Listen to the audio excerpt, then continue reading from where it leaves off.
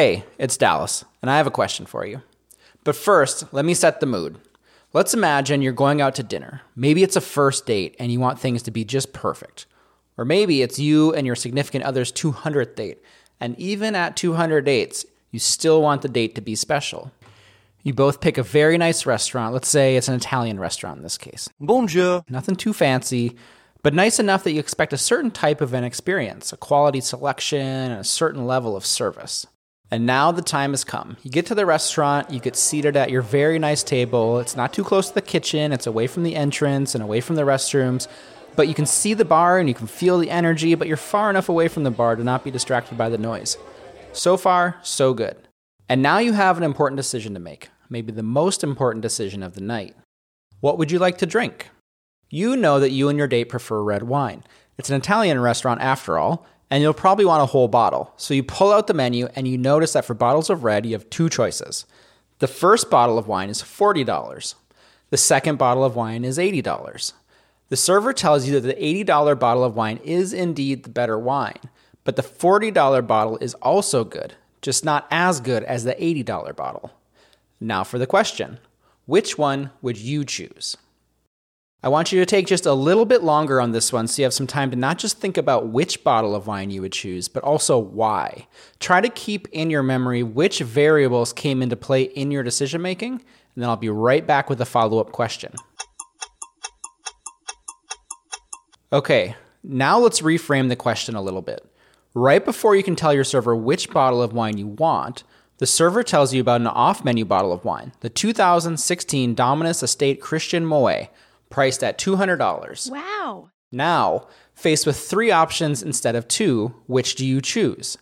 As a reminder, you have the $80 bottle of wine, which is now the middle price point, the least expensive option at $40, or the Christian Moët at $200. Take a second and consider it. Okay, so I don't know which bottle you're going to choose, and I never will because we'll probably never go on a date, but I know that some of you who originally chose the $80 bottle decided to move up in price to the $200 bottle when the $200 Christian Moët was introduced. And I know that some of you who originally chose the $40 bottle, the least expensive, decided to go with the $80 bottle of wine when the $200 bottle was added. What? I also know that none of you moved down a price point when the third tier was added. How do I know this? Well, let's take a quick break and then we'll dive in. This is Dallas McLaughlin, and you're listening to Unconsidered, the podcast where we get inside the mind of the modern entrepreneur, business owner, and marketer. Greed, for lack of a better word, is good. If you don't know which door to open, always account for variable change. There is a 0% chance. You dropped $150,000 on a fucking education, could have got for $1.50 in late charges. Tell me something I don't already know. Come on, we just made the deal of our lifetimes. We should celebrate. We're in a completely fraudulent system. Yeah, fugazi, fugazi, it's a wazi, it's a woozy, it's a Fairy dust. It doesn't exist. One of the earliest and most concise pieces of research on what is happening here was published in 1983 by the Journal of Consumer Research. The article was titled Market Boundaries and Product Choice, Illustrating Attraction and Substitution Effects. Researchers in this experiment wanted to understand how a buyer's decision was impacted by adding or removing choices from a buying decision. More directly, they wanted to understand how the buyer's decision could be influenced in a way that causes the buyer to more frequently make a buying decision that favors the seller. Even more directly, how do we make people spend more money? How the researchers set out to test this was to develop a baseline by asking the first group of respondents to choose between two options at a restaurant: a better tasting, more expensive meal, or a meal that wasn't quite as good but was less expensive. The more expensive meal in this research was referred to as the target price, because the restaurant wants to sell as many of these as possible. The less expensive is called the competitor price, because it takes buyers away from the more expensive meal, which is bad for the restaurant, but it's still a price that gives even the lower spending customers an entry point into the business. After they ran the first experiment and the baseline was set, they introduced a third option to a new group of respondents. The third option, called the Decoy price, was priced even more expensive than what was previously the most expensive option. So now we have 3 price points. We have the competitor price, which is the low-cost, inexpensive option. It doesn't make the business much money, but doesn't cost the business anything. The target price, which is what the business has the highest margins on and hoping to sell the most of. And now the new Decoy price, which is the most expensive, intentionally overpriced option because it's not necessarily intended to actually be purchased. Now, an easy assumption would be that adding the higher price Decoy would just attract buyers from the target price, previously the most expensive option, by convincing them to spend a little more on the Decoy price, so moving people from the middle to the most expensive. And you'd think the cheapest option would remain unaffected. You would think that if a person is going to buy the cheapest option originally, the competitor price, they would still buy the cheapest option even when a more expensive item is added. What the researchers actually found was fascinating and incredibly important for anybody selling anything to keep in their back pocket. Not only did people choose to spend more when the Decoy price was added, moving up from the target price to the Decoy price, from the middle to the top, even more surprising was that when the Decoy price was added, more people from the least expensive meal group chose to move up to the middle price point, from the least expensive competitor price to the middle target price. The higher priced Decoy actually created what's called a double positive effect. The amount of buyers choosing the least expensive option decreased, the percentage of buyers who chose the target price increased, and some buyers even chose the new higher priced Decoy price. Adding the Decoy price increased the probability of respondents choosing the target price. This phenomenon became known as the Decoy effect. It's also sometimes referred to as the attraction effect. By adding an often irrelevant option to an existing set of choices, the percentage of people buying the more desirable choice, to the business that is, actually increases. To fully understand the power of the Decoy effect and how it works, we have to first understand what is known as rational choice theory. Rational choice theory tells us that when individuals are faced with a decision, most often the first thing they will do is evaluate their own self-interest to make that decision. And typically that decision will be made in a manner that leads to their greatest benefit. Basically, people will do whatever is best for them. Rational choice theory gets a little bit more complex when we take into consideration that what is best for one person may not be best for the next, or even the majority. This is because how a person decides what is in their best interest, or what is rational choice for them, is completely up to their personal preferences. For example, one person may decide that cutting alcohol out of their diet is in their best interest because it will protect their health over the long term, while another person may decide that happy hours, and thus alcohol, are important to relieving their stress, networking with colleagues, and growing their social circles, creating a net positive in their life. While these decisions are the complete opposite of each other, both individuals feel their decision is the best decision, or the rational choice, as it achieves the best result for themselves. People will do what they believe is the best for them, their most rational decision. And now that we understand rational choice theory, it's easier to see why the Decoy effect is so important, and you can see why when it's used correctly, it becomes one of the most valuable marketing and manipulation tools we have available. Because as marketers, as business owners, or salespeople, we don't always want the buyer making a rational decision, that is, a decision that's in their best interest. We want them to make decisions that favor us, the business, a decision that is in our best interests. For example, if everyone walked into the Apple store and bought the most reasonably priced iPhone with storage only for what they need and used that phone for 6 years until it reached its end of life, well, we can all agree that that's probably a rational thing to do. Apple wouldn't be a $1 trillion company if they weren't equipped to overcome that. Trust me, I understand that it's often believed it's the ethical and responsible thing for businesses to actually sell the customer what is truly in their best interests, but frankly, that's not always the case. For example, an alcohol company doesn't want you to stop drinking alcohol in the interest of your health, so they make it look fun and social and exciting. They build attraction by associating alcohol with things you already love, like vacations and concerts and sports. They make drinking alcohol seem like something you want to do, even a reward you deserve at the end of a hard day, despite that it may actually run against your best interests. And guess what? You do it.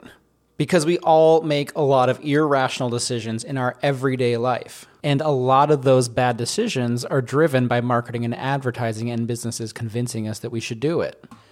The decoy effect, which is the ability to build attraction to the target price or target decision, is the tool that allows us as marketers and business owners to compete against and overcome a buyer's default rational decision making, to spend more, to shop more frequently, and to do both of those things with us, the business.